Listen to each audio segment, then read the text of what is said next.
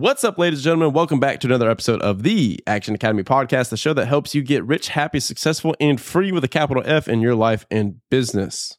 The episode that we have queued up for today actually had some technical difficulties. So what we're doing instead, because the show must go on, we never miss an episode. We are posting one of the Monday calls within the Action Academy private community, our mastermind group that is attached to this podcast.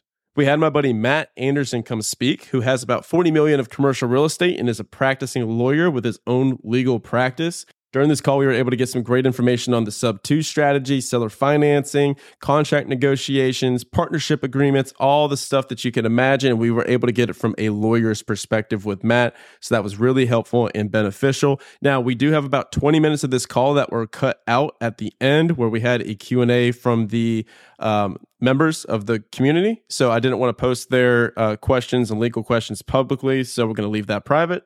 But besides that, everything else is still in the call, still in this episode. Just remember and give us some grace that this is a Zoom video. We're not talking in professional microphones. There's no format for the interview. It's just us speaking to a group of about 50 people. So if you want to be in these rooms, you want to be on these calls twice a week within our community, you can go in the show description and click the link to apply for membership. Ladies and gentlemen, in closing, remember, this is not free. You got to pay the fee. Please send this to at least one person that you think would get value from today's episode and from this podcast. And without any further ado, Matt Anderson. All right, everyone, welcome to another Action Academy Monday. Best day of the week. It's another day closer to getting everything you've ever wanted in your life. And we are here with some beautiful people and some beautiful company. And I'm excited and honored to welcome my good buddy, Matt Anderson. He'll give his intro and it's going to be nice and humble. So I'll intro for him first. He's got between about $30-40 million of commercial and mixed use real estate with you and some partners. And you also are a practicing lawyer. So I'll let you introduce yourself after that, man. But I wanted to make sure that you're strutting your stuff as we're talking. And I'll pin us both here in a second. All right. Yeah. You want me to just go ahead and get on? Yeah, man. Who's Matt Anderson? Yeah, sure. Where I'm at right now is I am still a practicing attorney, but trying to focus more on the real estate. So on the real estate side right now, we've got 280 doors, multifamily, about 25,000 square feet of office, some notes, hard money, wrap loans, a couple of single families here and there. It's somewhere around 25-30 million in real estate, give or take a little bit. I've got a law firm. I've got a part ownership of a title company. And yeah, that's pretty much the landscape. And my background basically has been ever since getting out of law school, trying to pursue my real passion, which is real estate investing, and trying to get out of, it was a good income, but it was still like a form of rat race and golden handcuffs. So it's been a journey over the last 7-8 years, just trying to get out of that day-to-day grind and doing more of what I love and building real wealth. Yeah, man. I'm excited. Because you have a very interesting perspective. You're somebody that really, so we have a lot of like sunshine and daisies and roses with people that come on. They're like, we're going to accomplish your dreams. We're going to go shoot for the stars. And I'm guilty of this as well. Matt's the type of dude where he's looking with his attorney brain. Every single thing that happens, he's okay, how do we mitigate the risk here to the best of our ability? Like, how do we prevent this potential downside? How do we prevent bad things from happening? Do you want to share some of your stories? Or maybe we'll pivot the stories to the back end. Okay. But first, let's continue on this journey of transitioning from attorney to more so real estate investor and your idea about like financing and funding and how you went about some of these deals. And then we'll go into some more of the partnership material for people that are listening. Yeah, sure. I'm a very optimistic person and I'm not very risk averse, but I do have that attorney hat on a lot in that background. So when I look at deals, I'm optimistic and I'm going to figure out a way to make it work if I can, but I also want to shoot every hole in it possible. So that's just the way I break down deals, right? And if I try to shoot the holes through it and I still can't figure out a good enough reason to say no to the deal, that's my process. So I started off just doing small stuff like single family house hacks and small wholesale deals. And my story, I was doing that part-time. So my story was doing, instead of a lot of volume, it's just doing bigger and bigger deals. So that's what I did over starting in like 2015. I was negative $130,000 net worth. Worked literally waiting tables, driving Uber, waiting to pass the bar exam till now. And it's just started one house at a time, then one small multifamily at a time, and then eventually moved into a little bit, some land deals to commercial, to bigger commercial and multifamily.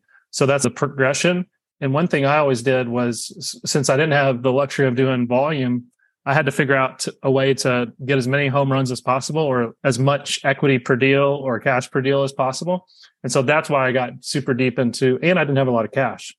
So I got super deep into the creative deal structuring rabbit hole, stuff like that, with seller financing, sub-2, really anything you can think of. I probably dabbled in it or tried it. Yeah.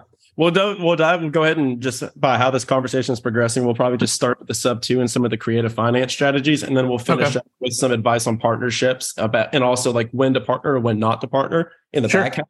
But first, you have dipped your pen in a lot of different ink here. And a lot of people that are here are listening. And I've given the advice, and what we talk about and what we preach in Action Academy all the time is finding your thing is a lot like speed dating. Like, you need to test a bunch of different stuff, and you need to go around the buffet in the food court, and you need to go around and try all the different food until you decide which one is actually your favorite thing. So what's some advice coming from somebody that's done like almost half a dozen different strategies to find the thing that you really want to go all in on? Because that's a lot of people are struggling here with shiny object syndrome, all that good stuff. Yeah, no, I think that's great advice. I think one mistake a lot of people make is they're good at the education piece, but they're not good at the action piece. Or they've got these fears, these barriers. A lot of people are afraid to have uncomfortable conversations, for example. They'll go to their local RIAs and they'll talk about the things they're learning, but they won't get on the phone with a direct to seller lead and have an awkward conversation. You know what I mean? So it's fun to have these different things you're exploring, but you also got to take action at some point and try it out. Right? That's one of the things I've noticed. So that's what I'd recommend. You get out there, you network, you figure out these things, and then you find ways to make some offers, get your hands dirty.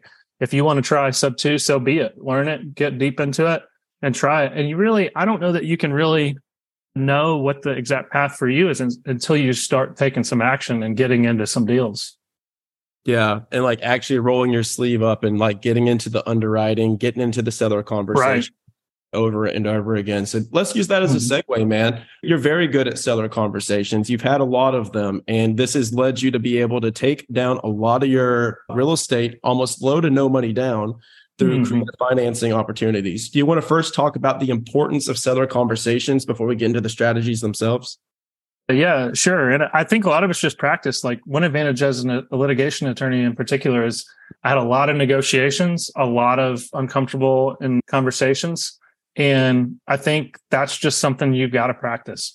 And so the framing with the seller, the way to approach the seller, it's all, I don't know exactly what specifics we would want to get into, but it's super important. And you have to understand the needs and the wants of the seller, right? You can't just approach every seller with a subject to hammer or a seller financing, because it won't work for them necessarily. You've got to find where their needs and wants and what they're really looking for aligns with what your goals are for a deal, and make the deal a win-win as much as possible. Can you share your story about $1 million profit from the commercial property? Oh, and that story about that conversation with the seller and how everyone was turning this deal down. It was listed on like LoopNet and Crexi and everything, right?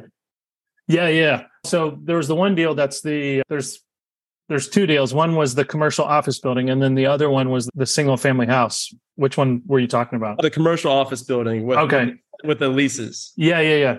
So that one was interesting. I saw it, and the only reason I even knew to pay attention to it is because I pretty much look at everything that comes on the market like every day.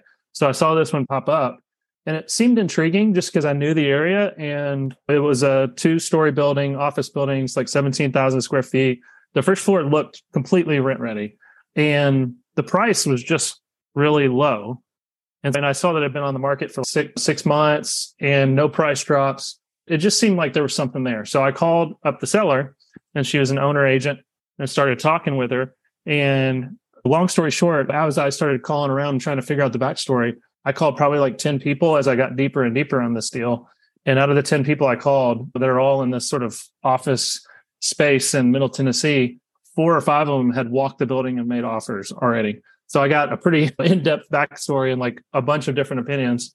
And I started talking with the seller, and she had decided, so the whole building was vacant, which was weird because the main floor, it's like 8,000, 9,000 square feet of rent ready space. And so I met her over at the building and just started talking to her. And she said, yeah, I thought that this building would probably be more appealing to a buyer if it was empty, which is completely opposite of the case because everybody was scared away by the fact that the building was vacant and they were going to have all these holding costs with no income. So that's why people were freaked out. And all the offers have been made to her were just straight up like cash offers, thinking of it like a flip or repossession and trying to account for all this time with no income and this huge debt service. I just started talking with her a little bit deeper and spent some time with her. She found out about her family and she was wanting to move down to Florida, and she owned it free and clear, and spent some time with her, complimented the building, said it's a great building, and asked her, what do you plan to do with this money now that you're going to retire down in Florida? And she had no plans for the money, no idea. And that's when the seller finance light bulb really started going off in my head. And so I basically just said, I think it's a great building. I think your price is reasonable, which is what she wanted to hear. She wanted to feel like she was reasonable. Yeah, she wanted validated, like she thought that was worth 1.4 million and nobody was offering her that much money. And so I said, I like the price, I like the building, but to be honest with you, and I'd love to do it, but if I was going to do it, would you be open to, at your price, would you be open to maybe me giving you some of the money now and some of it down the road?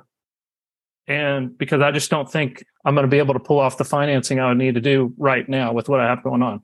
Something like that. I don't remember exactly what I said. And so she said, I'll think about that. And then she also started talking about how much she was emotionally attached to the building and how she didn't have any kids and she'd love to leave a legacy. She'd love somebody to buy the building who's going to take care of it and that she could feel good about. So we sent her a 3-offer letter of intent. I had several conversations with her.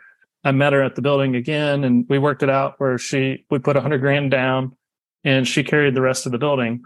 And I moved my extra little sort of business house act sort of thing. I moved my law firm in to cover the entire debt service. So I bought it in a holding company, rented it to my law firm that paid all of the debt service, and then started filling it up. And we got lucky. I thought it was going to be a year to rent it up. It only took 6 months, but rented out the whole building, bird out of it, got paid for the top floor construction with bank financing, no money left in the deal. And now it's cash flowing about $50,000 a year. So only had to put $100,000 of my own money into it for 6 or 8 months. That's it. All right. And that's how you do it. And it's funny because the main takeaways I take away from that story are, you had a lot of people that saw a deal and not the person. Exactly. Right? So they make these offers. And I think it's important you mentioned something. I don't know if this was this specific deal, but didn't you say something to the tune of, hey, I'm going to send you a couple of different offers. This cash offer is going to be really low, like embarrassingly low for me. But I'm just saying that's what I would have to do in cash. That's all I have. Right. Is that the deal? Yep, that's right. So that's important. Can you hit on that? Yeah. So sometimes I'll do this. I feel it out. Sometimes I'll send like multiple offer letter of intent. And I always love you never know how somebody's going to receive a cold email or a cold letter or whatever. And I learned this a lot in law because in litigation, there's a lot of scary shit going on, a lot of adversarial stuff happening. And so sometimes just a 5-minute phone call before you send an email can be a game changer, right? Because you set the tone and the frame and get to feel the person out before they receive this cold thing and potentially react in a way that you don't expect. So that's what I did on this. I'm like, look, I think your building's worth 1.4. I'm just telling you, if I did cash, this is the only way I know how to put it together right now. But that's why I gave you a couple other offers, because I'd love to have the building. I'd love to work with you on this. And so obviously she had no interest in the cash offer. It helped. It also helps the sellers to see like precise numbers like this and this. They don't always overthink it, but they think you're trying to figure out a way to make it work, right? And get them what they want. And she didn't care. All she cared about was her price. She financed it to me. I think it was 25-year AM at 4% interest. She wasn't going to do anything with money anyways. She got her price. She could brag to all her friends. She sold it for what she wanted. And she had no plans for that money. And then she got to help. She met my wife. She met us. She made comments like, oh, I wish I would have got into this when I was your age. And I'm happy that it's going to somebody around here who's going to take care of the building. I'll drive by it and be happy to know you're taking care of it. Don't assume that a seller cares about the same things that you do. And that's one of the things that it's such a simple mistake, but most people never, like you said, see the person. and take the time to actually listen to what they want, which is so simple. They just assume that they are thinking about things the exact same way as them, but that's not how people are, right? People don't always only care about the exact price or the terms, or people have different things going on in their lives that give them their own personal wants and whys and priorities. So it's mainly just an example of that. I gave her everything she wanted, and I was able to get what I needed to make the deal work for me. Yeah, your price, my terms, or my terms, your price. Sure. Right? Yeah. So it's just, there's always levers that we can pull, guys. And sometimes if you go back and listen to Logan Rankin's video on here that owns 1,900 units himself with no JVs, no syndication, no nothing. That's what he does, is he'll increase the price and then he'll do like a clawback to where it'll be a couple $100,000 of a rebate at close. So that he's like, I'll give you 300,000 over your ask on the loan, and then we'll bring it back. So there's always different ways to structure it. You just got to determine, why is the seller selling?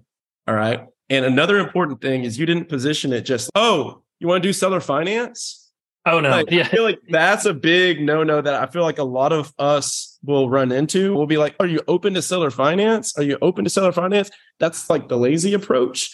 How would you expand on that? Yeah. And so it's a little bit different. I always prefer to be direct to seller. You're going through a broker's a bigger pain in the ass, and it's a lot harder. Because you've got that, the bigger thing is you've got that layer of separation between the actual person who's the decision maker. And so you've got to go through this barrier to figure out what is motivating them. What do they really care about? And so that's tough. It can be tougher. It's doable sometimes, but it's just tougher. So that's really the key. If you talk to a seller and what they want, and they owe, and the building's $1.5 million and they owe $1.3 million, it's just not going to work probably on a seller carry. Or if you find out, hey, I want to, and this happened recently. You find out the recent deal we were doing. I'll share a recent example that helps illustrate this. We bought a building for, the seller was at like 7-something million, and we ended up getting it for $6 million, and the seller carried part of the purchase price. We found out early in the conversation that he wanted to go and buy this family farm, right? And that's why he wanted to sell. So we looked up the property. We figured out what the family farm is. It was like a $5 million farm, right? So we weren't going to get the seller to carry all that money, but we did get the seller to carry that spread between the 5 and 6 million. So that's what we did. So we figured out, why was the seller selling? What was their motivation? And we were able to get them to carry the difference and so the seller brought 20% basically, give or take, and the bank brought the rest of it. I know you have very specific thoughts on JVs and partnerships, and how sometimes you think people jump into partnerships a little too soon. It would make more sense for them to actually do the deal themselves. Now, in Action Academy, a lot of people partner up, and we talk a lot about going from a me to a we, but you had some pretty interesting opinions on this, and I'd invite you to share them. Yeah, I'll go back to what I said earlier, though, which is like the biggest thing is to take some action. You got to get your hands dirty somehow, right? And so if you're finding the deals and you have no money, and you're in the way you know how to move your journey forward is through partnering, you got to do what you got to do, right? But I do think that people sometimes hold on to that fear a little too long. And sometimes they'll enter into partnerships because they're just afraid to be the one who takes on the full responsibility sometimes. Or some people are just afraid to bet on themselves with their own money. I've seen people who just can't get over that, right? They're comfortable doing deals, but they're only comfortable doing it with other people's money. So I think at some point you've got to be willing to be open to doing a deal yourself. But just partnerships in general, there are a lot of lawyers especially equate them to like marriage, because once you're in it, it's like you're married. You're stuck in that thing. There's not an easy way to get out of it. And if you didn't date long enough, or you didn't find out that the person was actually like a complete narcissist, it's going to be painful. The exit's not going to be fun. And so you got to be really careful. I would say the only time you don't want to be extremely diligent in entering into a partnership, and maybe you still want to, is when the risk for you is super low, right? If it's one of those situations where it's, you know what, this is my first deal, I want to learn how to do this thing. If I don't make anything out of this, so be it. But even then, you want to be careful, because there's liability that comes with partnerships. So my general advice is to really spend the time to understand the person, put character and trust over everything. And if you have gut feelings or instincts that this person's values don't align with you, or you don't trust them, or you're not 100% sure about their character, then run away. because if a deal goes bad and you're in a partnership and it's somebody who's a great character that's going to do right by you, then even if the deal goes bad, it's going to be painful, but it's not going to be the end of the world. But if you enter into deal with somebody with bad character, then and the deal goes right, you might still get screwed. If the deal goes wrong, it's just going to be a nightmare because they're potentially just going to do anything but take care of you. They're going to find a way to take care of only themselves. So just this could be its own topic. But do you have any general rules of thumb or anything that you do to vet potential partners that you do go in with? Is there any general rules of thumb? And then we can get into like some legal rules of thumb and see people go wrong with contracts and JV agreements. Sure. For me personally, I don't do a partnership unless one of two things are met. One is I've known you for many years. I know how you operate. I know what it's like to work with you, and I trust you completely. Or number two, you have no control over the deal for the most part.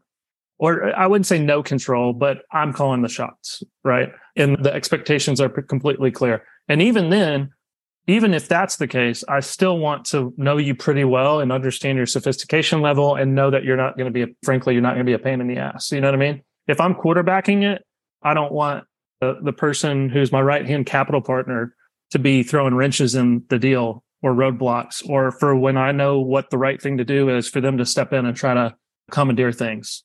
So those are really the only two. I've only had, I'd say probably 5 different partners in my life. And one of them is my wife. Who quarterbacks that one? It depends on what we're talking about. Usually I do, but we have different roles though. She's the MBA, the number cruncher, Excel sheets, organization. If I had to be the one to organize everything, I would be completely broke like 4 times already. Sure. Yeah, I can relate to that. What are some mistakes people do with their contracts? Because I know you handle a lot of like messy breakups. What is some advice you can give to people that are maybe entering their first JV? Maybe they're doing their first partnership on a deal. What's some advice you can give them to make sure that they're legally secure? Yeah. So let's start big picture first. I think one of the most common mistakes so there's 2 like extremes that I usually see people do, and they normally don't go in the middle of a good balance on this. Usually people get all crazy and they're like calling me and say, hey, I need to know the perfect entity and I want to set up an LLC and I need this insurance and this. And I'm like, okay, how many deals have you done? 0. I'm like, you're spending all your energy on the wrong things, right? Let's just go do a deal first or get something under contract and then maybe call me. And then the other people are the opposite, right? They'll go on LegalZoom and they'll call their investor buddy who is not a lawyer, and they'll have $10 million in real estate. And then all of a sudden they'll be like, you know what? I thought maybe I should finally like look at this. I'm like, yeah, you think so? It's funny because it's not very many people are down the middle. And really what you should do is be thoughtful every step of the way. And then in my opinion, once you start doing deals, you need to get a lawyer that you trust, that you can look at this stuff for, and don't step over dollars to pick up pennies. Like you got to get over that scarcity mindset. The faster you can get over it, the better. Because if you've got a solid purchase and sale agreement or a solid LLC and an operating agreement, like you're getting a bunch of benefits. If you're working with a good attorney who understands what you're doing, you're getting the documents that you're going to be used forever. So the earlier you get it, the more value you're getting out of the money you spent, because you'll be able to use that forever, and you're getting education. So that's the other thing too, is if you're doing a partnership or you're starting your first entity, if you're working with a good attorney who can spend time with you and understands investing in particular, you don't even know what questions to ask, right? If you're getting into this partnership or you're doing your first handful of purchase and sale agreements, you don't know what you should know. And it's amazing. I've got guys who've been my clients for almost 10 years now, who I just had this happen. There's one of them, GoBundance guys, I won't name any names, and they weren't paying attention and they used an old version of a contract instead of my contract. And then they had to go to court. And this is a specific example, but they didn't have an attorney fee provision. So like they had to go through this whole case and they couldn't get their attorney fees back. Where literally, if they just would have had the one sentence in there that I had in their contract, they would have had probably a $25,000 windfall difference in their outcome. So I got off on a tangent, but the point is, do the deals first, take some action. But early in the journey, use it. Don't be afraid to spend a little bit of money on education and getting it together. Yeah, my grandfather used to say that you want to spend money on a couple of different things. is always spend money on tires, lawyers, and accountants. You're going to need all three. Yeah, that's a good one. And I was like, you know what? That's actually like fantastic. If you're not going to go with the discount tire, you're going to die.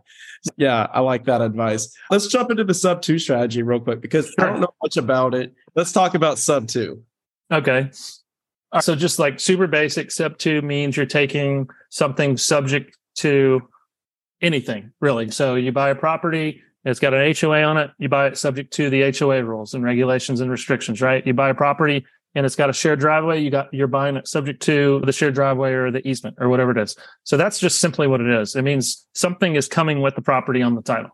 So in the investing with the terminology of doing a sub 2 deal, all we're talking about is buying the property subject to the underlying mortgage, which means when you buy it, typically you buy a property, if the seller has a mortgage on it, you get a payoff statement from the lender, you pay off the mortgage, and then now you own it free and clear if you're buying cash, or your lender steps in as the only lender involved. So buying sub 2, all you're doing is you're taking title to the property and you're leaving a mortgage in place. That's the simple, just basics of what's happening. Yeah. And so what makes it advantageous? Like, why is this strategy catching fire? What's the advantage to the investor? Let's see. The funny thing is like this sort of stuff, seller financing is hot right now. Sub 2 is hot right now. It's because of the interest rates, but this has been going on forever. I've got friends and colleagues who's been doing this for 40 years. This is nothing new. I spend time, I go to some sub 2 masterminds, and some of the guys have literally been doing this for 40 years, and that's almost all they do. So this is nothing new. It's just it gets hotter in certain markets, right? And right now it's going to be hot for a while because you're going to have a spread between the underlying interest rates and what you can find elsewhere. So that's so the big advantage is that exactly. One of the biggest advantages, you don't have to go out to a bank and get a new loan if you keep it in place, right? So if I go and buy a house that's worth $150,000 and it's got a $120,000 underlying mortgage at 3%, I could keep that mortgage in place and my payments are way lower. So that's one obvious advantage. We've done it on flips too. We'll buy so for example, we bought I told you the story about the $2.5 million house. We bought sub 2 with a $1.9 million mortgage. We won't get into the weeds of the deal, but I had hard money lined up on that deal for how expensive. I don't remember the math on it, but you could do it real quick on your calculator. You know, what's 14% of $1.9 million? It's going to be pretty pricey, right? When we bought it sub 2, we didn't have to deal with the hard money costs. We bought it, kept the mortgage in place, and kept the lender happy for a little bit, and then ended up listing it. So our profit on that deal, and we've done it on not many, but several flips have been like that, where we're saving a considerable amount of money because our alternative money would have been a lot more expensive. So those are a few of the highlights. You can get into wraps, where you keep the underlying mortgage in place and you seller finance on a wrap to the seller. And then you can get real crazy cash flow, because if you've got an underlying mortgage at 3% and you're selling the whole thing at 7%, you're creating a note on top of the underlying, but then you're also getting paid an interest difference on the underlying. So those are some highlights. Brandon Hicks, I know that you're like getting really deep into sub 2 strategy. I think you're probably better equipped to ask questions on this than I am. Do you have any questions for Matt specifically on this? That'd be helpful for everybody. I just started reading your friend's book on creative strategies, Pace's book. So I'm just learning sub 2 right now. Actually, I just read through it the other day. So yeah, I'm actually not as well versed on it to know what questions to ask right now, but I've seen things like, I saw a question about due on sale clause and what happens if I don't, let's say I guess a question would be, what happens if I take over a property subject to, and then I stop making the payments? I would imagine the seller is going to ask that question. Like, how do I know that you're going to make these payments? How can I trust you that you're going to make those payments? The big answer, frankly, is they need to trust you, and you don't need to do that, to be honest with you. But that's a big thing. But you really need to make a track record and make it very clear that you are going to make these payments. But the other thing is, a lot of times it doesn't matter for the seller. Like a lot of times sub 2 deals are situations where, for example, the people are behind 6 months on their mortgage, right? So if I don't pay your mortgage, so a lot of times the answer to that question is you're 15 grand behind, your credit score is suffering, you're about to get foreclosed on. If I catch you up and make your payments for a year and stop making your payments, then you're in a better position than you were before I found you. And so that's one example, but it's specific to each deal. It is an objection. The due on sale clause, and I should have said from the beginning, none of this is legal advice. Get your own attorney. All this is state by state things going on. You do have to be for that. I don't know. I'm a bad lawyer, obviously, trying to get out of it. It is sub 2. You got to know how to do it right. So I would recommend, if you're getting into sub 2, my advice would be to work with some people. It's hard to find a good lawyer. Hopefully you can find a good lawyer in your state that understands it. Most lawyers don't understand it. If not, work with somebody who's got a proven track record. Try to learn, get a mentor, get a partner, something like that would be my advice. But due on sale, I don't do a ton of these. I've only done like 15 of them. But I've got a client. That's a decent amount. I've got a client who's going to do more than that this month, more than I've ever done just this month. I know people who do a lot of these. Levels to this, guys, and never stops. Yeah. Oh yeah, he's creating like $1 million+ of equity a month on his deals. Maybe probably multiple million. I think he did $10 million in equity in 1 month one time, like last year. But anyways, he will tell you he's got a bigger record to source from. And he would say that less than 1% of his deals do the due on sale clauses become a problem. And when they do, he's got reserves. He's got a combination of reserves and lenders who can take care of it, right? Worst case scenario, if you've got and that's why it's important to understand your buy box.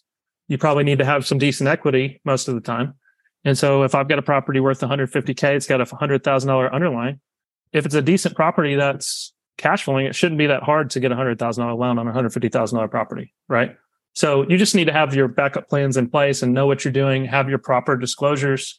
And there's more nuances to it. You need to understand how to do the insurance. There's some lenders you need to avoid. That can be a very deep rabbit hole to go down. But point being, the due on sale clause is not as scary as it sounds if you really learn what you're doing. Okay, Brandon Rabe had another question as well. I'll let you ask it, Mr. Hawaii. Yeah, sure.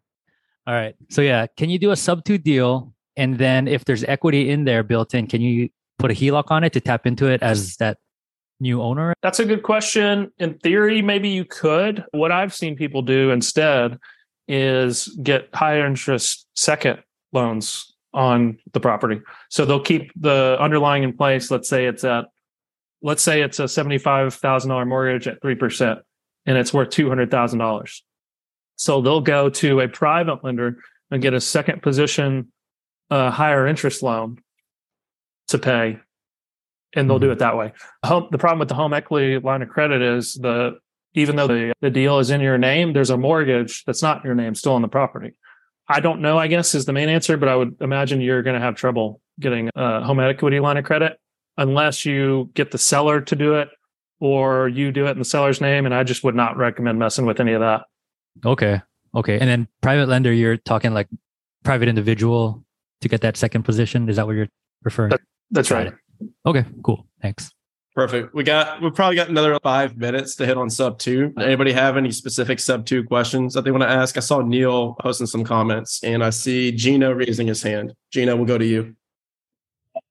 Sure. Thank you. What's going on, Matt? I just had a quick question on you said like the wraparound thing, that was kind of confusing to me. So when you buy it sub 2, it's still in there. So the loan, to be clear, the loan is still in their name. But the deed is But the house goes under yours. Oh, correct. Interesting. Okay. Yeah, you see, I haven't done my homework fully yet. But so you can get a second loan on the rest of that equity? I didn't know that. Yeah, I mean, you have the hard part's finding a lender willing to do it because second position loans are riskier. But for the right person, I just did a hard money loan last week. I don't do a lot of them, but I would do a second position loan for a borrower and on a sub 2 deal in certain circumstances. I'd want to feel really good about the collateral. It probably would need to be a house I would want to own. And then I would probably want to have reserves lined up to pay off the underlying if anybody did something stupid. But yeah, you can do it. You just got to find it, especially if you're new, it might be hard to find the lender. Gotcha. You probably need to build up a track record and some relationships for that to be realistic. Gotcha. Okay. Thank you. Mr. Striblin. So I am curious. Obviously, go straight to an attorney who knows what they're doing in subject 2. That's going to be your most direct path. And then obviously find a mentor. Finding a mentor who knows how to do this can be hard or difficult to work with because they're busy as well. Is there any suggestions that you would have to self-educate on subject 2? Yeah, I would recommend. I don't know if there's any great books on this, Franklin. Now that I think about it. Brandon said that Pace wrote one. Okay, I haven't read it. Read it, so I can't say whether it's good or not. It just came out 2 weeks ago. Oh, really? Okay, I'll have to read that. If he had canceled on podcast, maybe he would be able to promote it. Yeah, I don't know. I would highly recommend. I'm going to share his competition, who I can vouch for. I would highly recommend checking out the Investor Creator podcast. A guy named Brad Smotherman. He's a good friend of mine. He's a client. He's done tons of these deals, and he was mentored by one of the GOATs of Sub2. There's a guy named David Alexander, who's also a good friend of mine. These guys are legit. They are savants. I would say they're basically geniuses on this stuff. I would check out the Investor Creator podcast because if you're super interested in this, it'll blow your mind. I was like pretty savvy in the real estate world and seller financing and stuff like that, and blew the top off for me to be able to have this new complete tool in the tool belt. And if you really wanted to go deep, he's got a like a mentorship sort of thing specifically on Sub2 that I could connect you to. Which one is that? I think it's called Investor Creator, which is the same name of his podcast. And who's the guy? His name is Brad Smotherman. Brad Smotherman. Can you make an intro so we can get him on Action Academy? Oh yeah, he's a badass. Okay, sweet. And that's how it works, guys. It's literally, that's how we do everything. How'd you get in touch with this person? Yeah. That. So I'll let you drop a question and then we'll move on to some other topics and finish out. Cool. Hey, man. Good to see you, man. Hey, what's up, man? Could you recap? Could you recap over the weekend the different pieces of things you analyze on taking a deal, and why in one deal you may not take cash flow versus like you would take cash flow, and you literally listed out like the three things of of what you would take for each. Yeah. And you're talking about like for Sub2 specifically, right? Yep. Yeah. And this is something I learned from Brad. You think about equity, which is pretty simply like what you're getting in the deal at versus what it's worth, right? So if it's worth $200K and you can get it into the property for $120, you've got $80K of equity. Well, another form of equity you can think about is debt equity. So for example, if I buy a property with a 15-year loan for $100,000 with 0% interest, right? And it's worth $200, I could create a spread there on that debt equity. So I could wrap that loan out, and this is what I do sometimes, for $150,000 at 8% interest, or $200,000 at 8% interest. And so the point is, not only do I have that $100,000 in equity, right, from the 100K to the 200K in that example, but I've also got a difference in the loans. So that 15-year 0% interest mortgage, it's going to lower that principal really quick versus my 30-year AM loan to the end buyer. That principal is going to go down slow. So I've got an equity gap there every year that goes by. I hope that makes sense. I have to lay that groundwork. So the point is, you can get equity, you can get cash flow, or you can get that debt equity. And so for what I'm looking for is a combination of those things or a lot of one of them, right? So if I've got a lot of equity, I don't have to think about anything else, right? If I can get a house for $100,000 that's worth $200,000, I don't really have to analyze it deeper. But sometimes I can buy a house for $210,000 that's only worth $200,000 because I've got this killer underlying debt and I know I can sell it with a better debt, for example. And then in other examples, I may not have a lot of equity or debt equity, but if I've got killer cash flow and I can get in and out with none of my money in the deal, then it's worth it too. So that's how I think about it. Yeah, awesome. Once you finally if you're doing like the debt spread, how do you go about finding the person that's interested in mortgaging out directly from you at that 4, 5, 6, or 7%? Yeah, and you got to be careful and know what you're doing on that, especially if you're doing multiple of these. But long story short is a lot of direct to buyer marketing. So like bandit signs can be effective, social media marketing. There's like a surprising number of buyers who are just not super credit worthy. Like they don't have a great credit score, or the contractors, or for different reason, they don't have good W-2 income, but they can afford houses. So it's more people than you would think are looking for this. It's really, if you got a good deal, it's not hard to find. Just connect with the people who are doing them and learn the ropes, basically, and you'll figure that part out. Sweet. Thank you, Matt. Yeah. And I want to highlight this too, because it's a major question, right? How do you get mentors? Like, how do you vet mentors? How do you know who's a good mentor? How do you know who's worth their salt? Stuff like this. And a good rule of thumb that I've seen over the course of everything, because now I've interviewed hundreds and hundreds of people, and most of them have mentorships. Good rule of thumb that I've seen to pick out the scams and the frauds from the people that are really worth their salt is pay attention to who gives away their best stuff for free. Over and over again, I see that the people that have the podcast, the YouTube channels, and they're giving as much away for free as possible, because it was never the answer. It's the execution of the information that's the answer.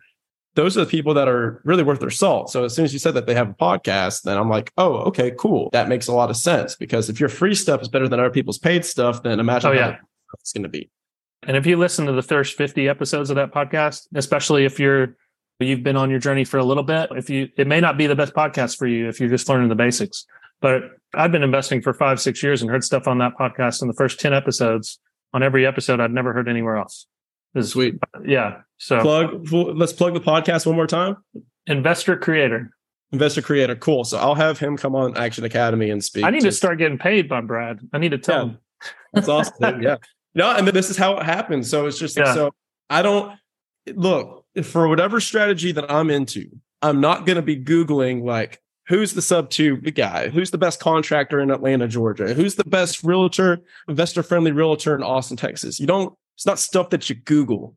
All right. It's stuff that you go to your people and then you utilize your network and your resources, because I know and trust Matt. I already know that he does good stuff. So now when he gives a recommendation in a referral, it's the same thing. It's a snowball effect. So this is how you guys can utilize Action Academy to branch out into all your other ways. Because when I was coming up, we had none of this. It was just me Googling and Bigger Pockets forums. I couldn't find anyone. I think what you said is brilliant. Yeah, I think what you said is brilliant as far as people who's giving stuff away for free. And then the other thing I think I would tack onto that is who is making other people money, right? So it's one thing to watch on YouTube and be like, hey, I've got Lambos and I'll make you all this money, but that's an advertisement. But when you can talk to multiple people who are raving fans and can tell you, look, this guy made me a bunch of money doing this, then you got those two things together. I think you've got a powerful mentor. I love that, man. So in closing, I want to go over, you've brought up a couple of different asset classes, both big and small, as we've been having this discussion, anywhere from doing like an $8 million office building to a wholesale deal. There's a lot of people in here that are doing the wholesale deal and they're trying to graduate up to that $1 million office building. And that's why they're here, is because they want to take down the large multi. They want to take down the large commercial, and they want to take that big step to go from who you were like a couple of years ago to who you are today. What's some advice that you can give to the people listening right now to help them move forward in that direction? Yeah, networking is always powerful, right? Because the more you can model and emulate and learn from people who are doing what you want to do, the faster you're going to get there. And then if you can add value to that person, you'd be amazed at how much people are willing to help you on your journey if you're just a good person who is enjoying the game. So that's one thing. And then the other thing is you got to start where you're at. If you're out there cold calling 100 single family houses a day and you're wholesaling, you're figuring out the negotiations part, right? You're figuring out the talking to the sellers part. So use where you're at and what skills you have to segue into the next chapter. If you're a killer at finding deals, then figure out who's doing, if you want to do a commercial deal.